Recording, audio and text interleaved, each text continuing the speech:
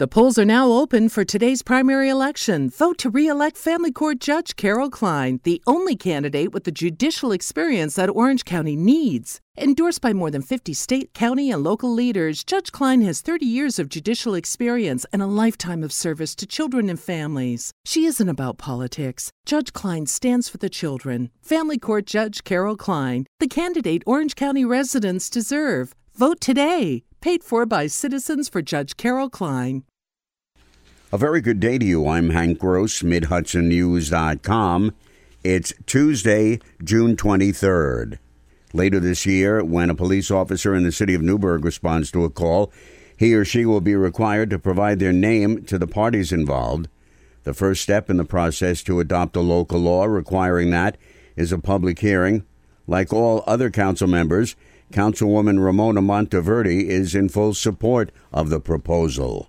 For anybody who interacts with the public, I mean, it only makes sense that, you introduce yourself to put the other party at ease.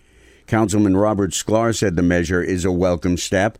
The public hearing will be held on July 13th, and assuming the law will be adopted, it could be in place later this year. A 24-year-old mural on the side of a building in the village of Red Hook has been painted over by the building's owner. It had caused much controversy. The mural depicted a female Dutch farmer harvesting apples. It had darkened over time, according to the artist Gloria Di Pietro.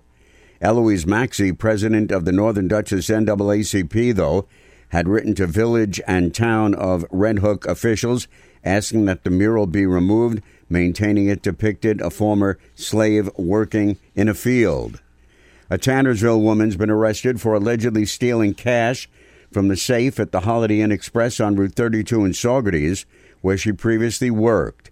It's alleged by Saugerties police that 32-year-old Christy Azadian had entered the hotel just before 11 p.m. on June 11th, went to the manager's office, opened the safe, and stole the money. Azadian was observed on video concealing the money in her blouse. When she left the hotel, she was located by police, taken into custody, processed, and released on an appearance ticket. I'm Hank Gross, MidHudsonNews.com.